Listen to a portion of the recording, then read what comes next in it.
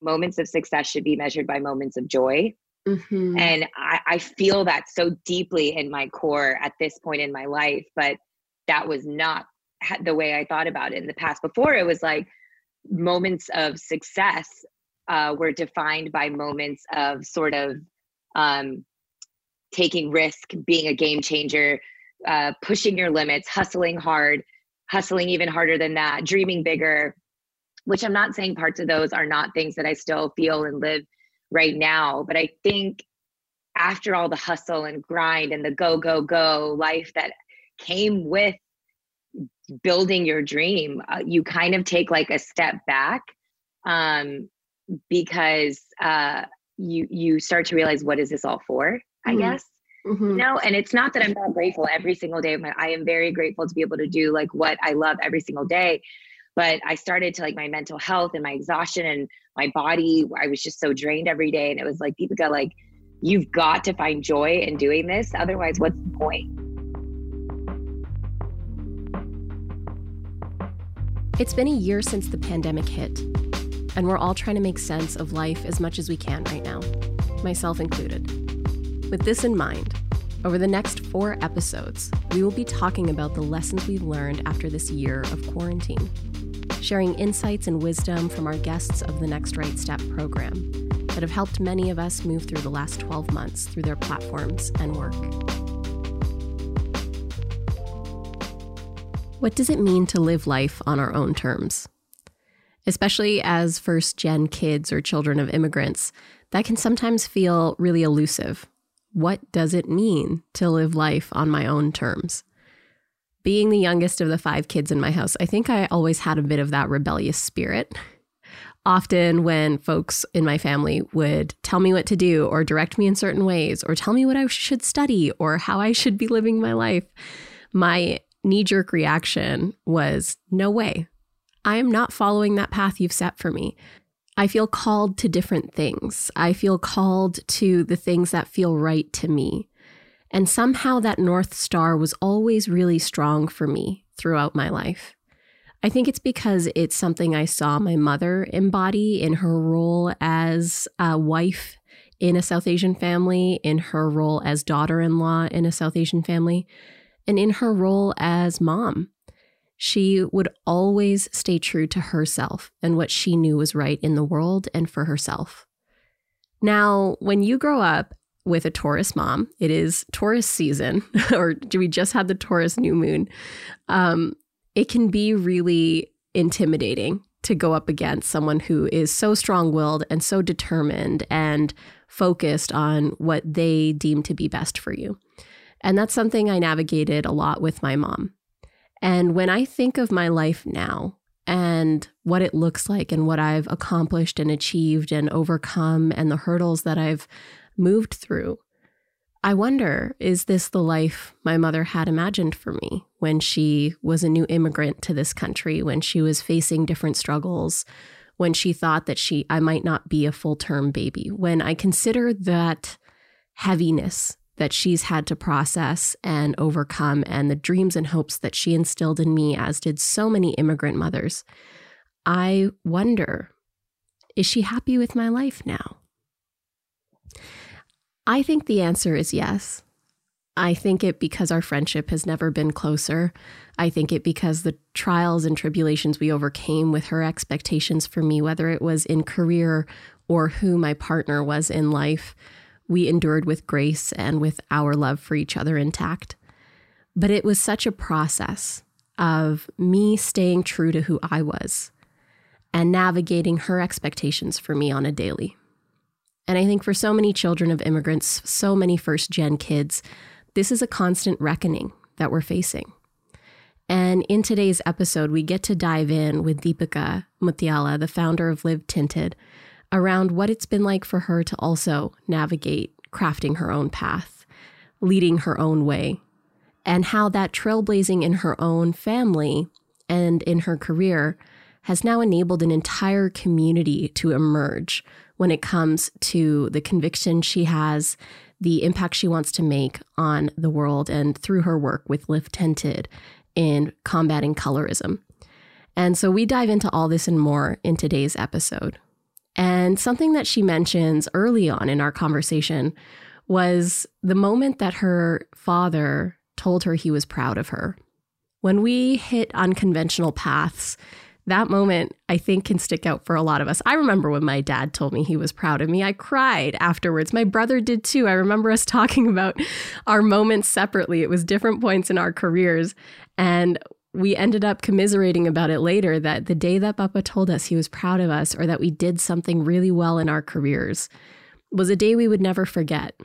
Because that's honestly the biggest gift for an immigrant kid, for a first-gen kid, for any kid, to see and hear from their parents who gave so much to us, who did so much for us, to say, I'm proud of you. And to do it when you take a path less chosen, an unconventional path in career and life, it means so much more. And so let's hear what Deepika has to say when it came to navigating those expectations from her parents and defining success on her own terms. I think every decision I've made in my life has always been this constant feeling of wanting to make them proud. Since I was a little girl, I think what I was craving was to hear my immigrant father tell me that everything he had worked for to bring me to this country and make sure that I was born here and get all the, access to everything that you can get by being born in America. I feel like I owed him this debt my whole life. And hearing him say he was proud of me was like the ultimate victory, especially because I made him proud by going a very different direction than he had hoped for me to go, which was like his version of the American dream. And what was that? When you actually, let's unpack that a little bit of what was the path that your parents had dreamed for you, and how did you manage bringing them into actually, there's something different that I'm here to do? Yeah, I think for them, the idea of the American dream equivalates to respect in America, and respect in America is equivalated from education on education on education.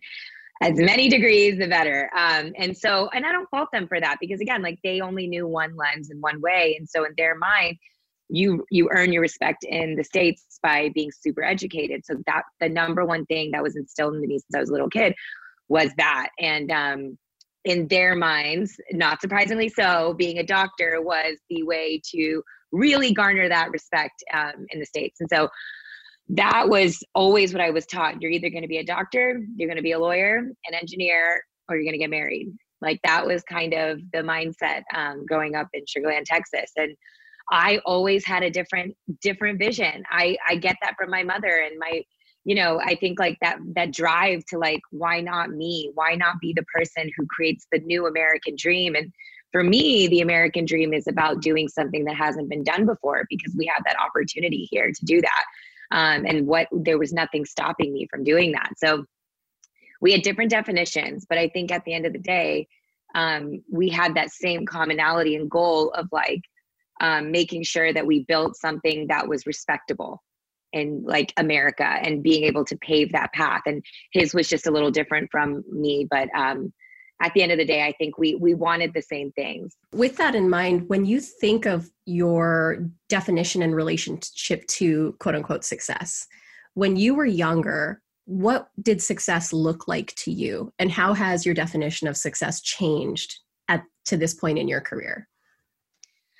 Just posted on Instagram the other day. I just don't want to, because it's so true to where I am at this point in my life, and I didn't feel it as a kid, but I put like moments of success should be measured by moments of joy.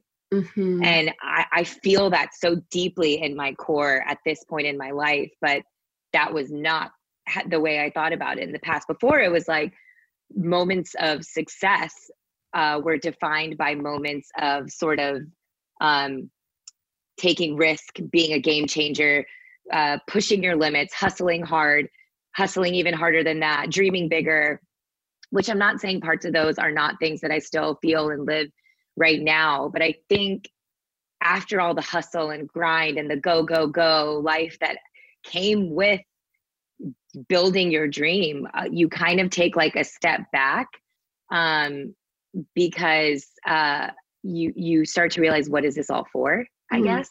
Mm-hmm. And it's not that I'm not grateful every single day. I am very grateful to be able to do like what I love every single day. But I started to like my mental health and my exhaustion and my body, I was just so drained every day. And it was like, Deepika, like, you've got to find joy in doing this. Otherwise, what's the point? I remember so clearly the moment where I drew the line in the sand when it came to my relationship to work and wellness. And I was having a conversation with my dad on the phone. And it was after I had recovered from my cancer diagnosis and I had just been hit with my neurological illness in 2017. And we were talking and I could hear the concern in his voice on the phone.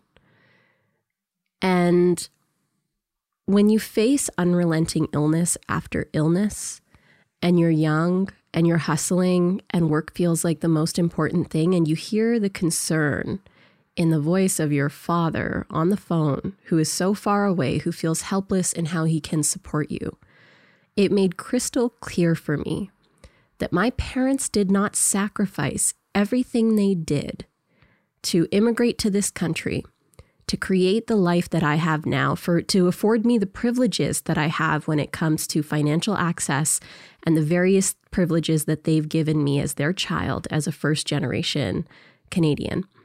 They did not do all of that to see their daughter get so sick in her 20s and for that to be the end of it. For that to be where I cognitively started to continue to decline, where that became where I refused to stop working. To what end? And not necessarily stop working at all, but stop working at the pace and with the expectations I had on myself. When I had that conversation with my dad, I realized he did not sacrifice everything he did for him to watch his daughter get so sick and not take care of herself. So I changed. I moved from New York City, from Brooklyn, here to Canada. If you listen to the show often, you know this story well. I live in the countryside now with my father-in-law and my husband and our cousin. We live a much slower life. I still work with my whole heart, and I do sprints and I overwork sometimes, but my connection to nature, to what matters most to me when it comes to my family, my mindfulness, my body, my spirit, it's so much more clear for me. I'm so much more tuned in. I'm not fighting against wanting to feel well. I'm not fighting against wanting to be well. I understand now that the sacrifices we make for success, for work, for whatever else it is, don't serve us. And that we get to define success, as Deepika mentioned, on our own terms. And so what does it look like to prioritize wellness and to fit your work into your wellness? What does it look like to truly honor the fact that we deserve to be well in mind, body, and spirit? How do we embody that in a world that is moving faster and faster day after day? After 13 months in the pandemic, I wouldn't say that I've slowed down. I've just found another way to go fast when it comes to being online and navigating building a business online. So we have to be so thoughtful and mindful when it comes to the way that we're distracting ourselves and continuing our sometimes harmful relationships to overwork and pushing ourselves and hustling. And here is how Deepika has been navigating her relationship between work and wellness, and how she can better fit wellness into her day-to-day life. When you are creating something that is pulling you, like you're on the train, it's on the tracks, like you're going full speed, and you know the impact and mission are so important and huge beyond you.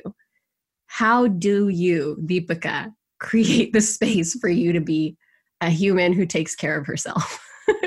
What does that look like? How are you doing it? And are you like hard on yourself when it's not working? Is sustainable work even something that you feel like is possible for you? Or something that is it simply aspirational right now? I think it has to be possible. And I don't think it exists in my life right now, but it has to be, because if I want this to have longevity and my career to have longevity and do this something that, again, like has an impact forever, not just for the now. I have to be able to function at my highest capacity. And I won't be able to do that unless I take care of myself. So it's unfortunate, but the way that I've been able to train myself to take care of myself is that it's for the betterment of the business. If I do, which is so like, I wish that wasn't the case, but you know what? It's like, we're growing we're growing quickly, and it is, yeah. And there's a lot of advice I've gotten from other female founders who have said, like, just accept the fact that you won't have a life, and just accept the fact that you won't see your kids, and just accept these things. And I don't want to, but I think, I don't want to either. Yeah. And I don't think I have to. I think it's just because there's a built-in system of how things have been done. And so like, I think that's what makes you feel like you have to do it. So that's what I mean by, I'm so lucky I have these advisors and investors and badass founders to guide me. But times have shifted and times have changed. And like, I'm a beauty businesswoman turned influencer, now founder. So like, that narrative is very unique to me.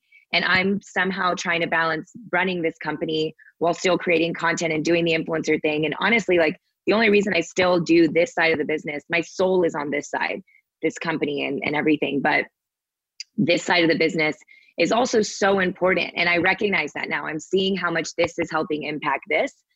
But then where is time for just me, where I am disconnected and I'm not, it's really tough, right? Because when you're a influencer, I keep using quotes because it's just like, that word is very, I think the mindset behind that word needs to change. It's not the actual word itself, but when I go on vacations, I vlog it. When I'm with my family at home, I'm posting it. And when I'm doing it, and I know that like there's a greater reason for it. And I know that people connect with it. And I love that.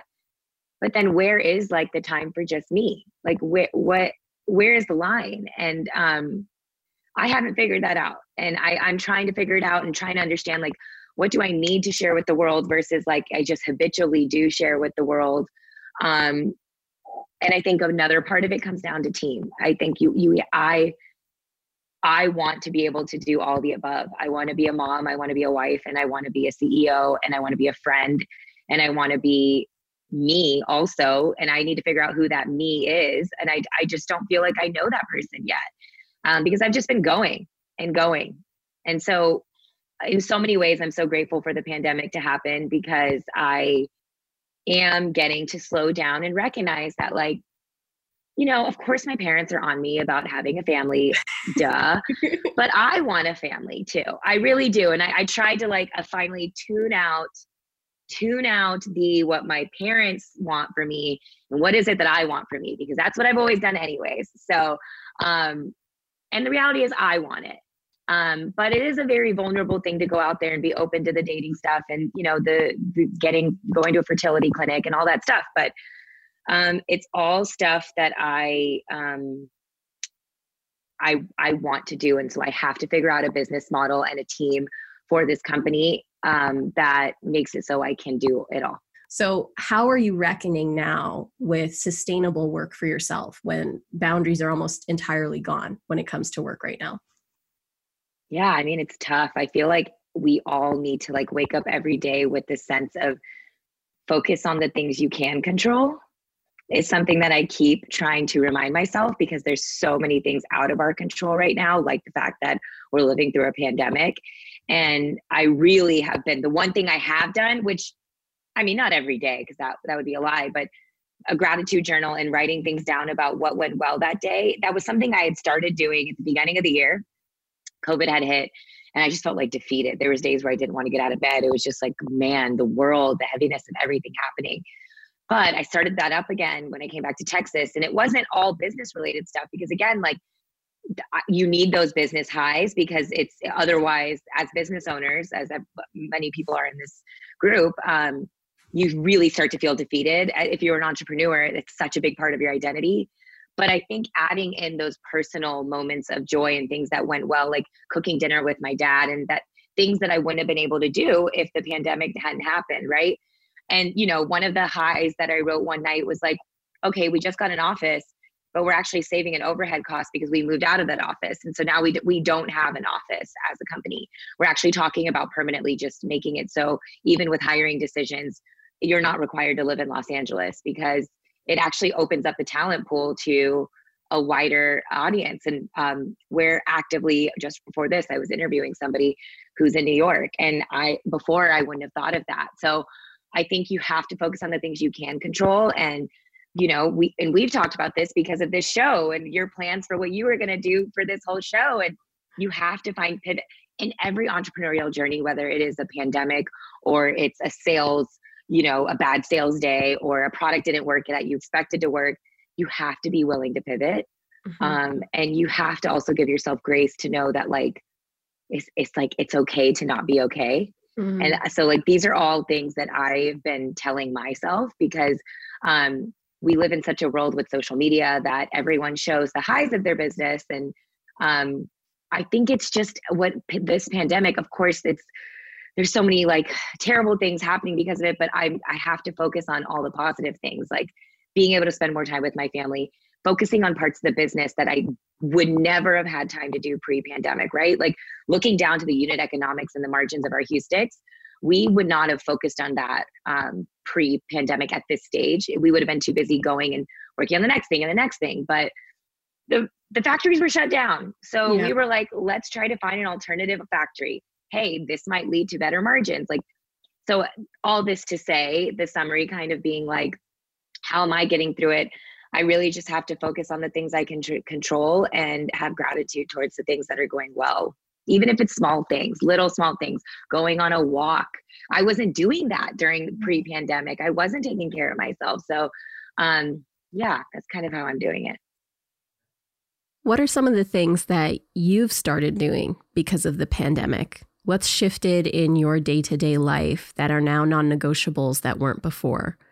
What are those small silver linings that have emerged over this last 13 months? For me and Mitch, it's the fact that we both get to work from home and that our lunch break includes a big hug and just some beautiful, lovely time to connect with one another every day. It's also really appreciating this land that we live on and to really appreciate family and our Friday night game nights. Helping ourselves be more mindful of these smaller moments is something that what Deepika asked at the end helped me reflect more deeply on as well. What can we appreciate more of when it comes to what we've learned about ourselves and what we've implemented for ourselves and our families over this last 13 months? Now, I want you to reflect on that while we head into a short break. I've got some exciting news for you. I'm hosting 3 free workshops next week, all about the roots of resilience and the ways that you can level up your life right now, connect more deeply to yourself, to your wellness, to your relationship to work, to your relationship to your identity, to your community, and so much more. So if you want to learn more about those free workshops, head over to komal.com/workshops. I'm Komal, and this is Lessons Learned. Today, we're sharing a conversation with Deepika Mutyala, entrepreneur, beauty influencer, and founder and CEO of Live Tinted, a community-based digital platform and beauty product line that explores inclusive beauty.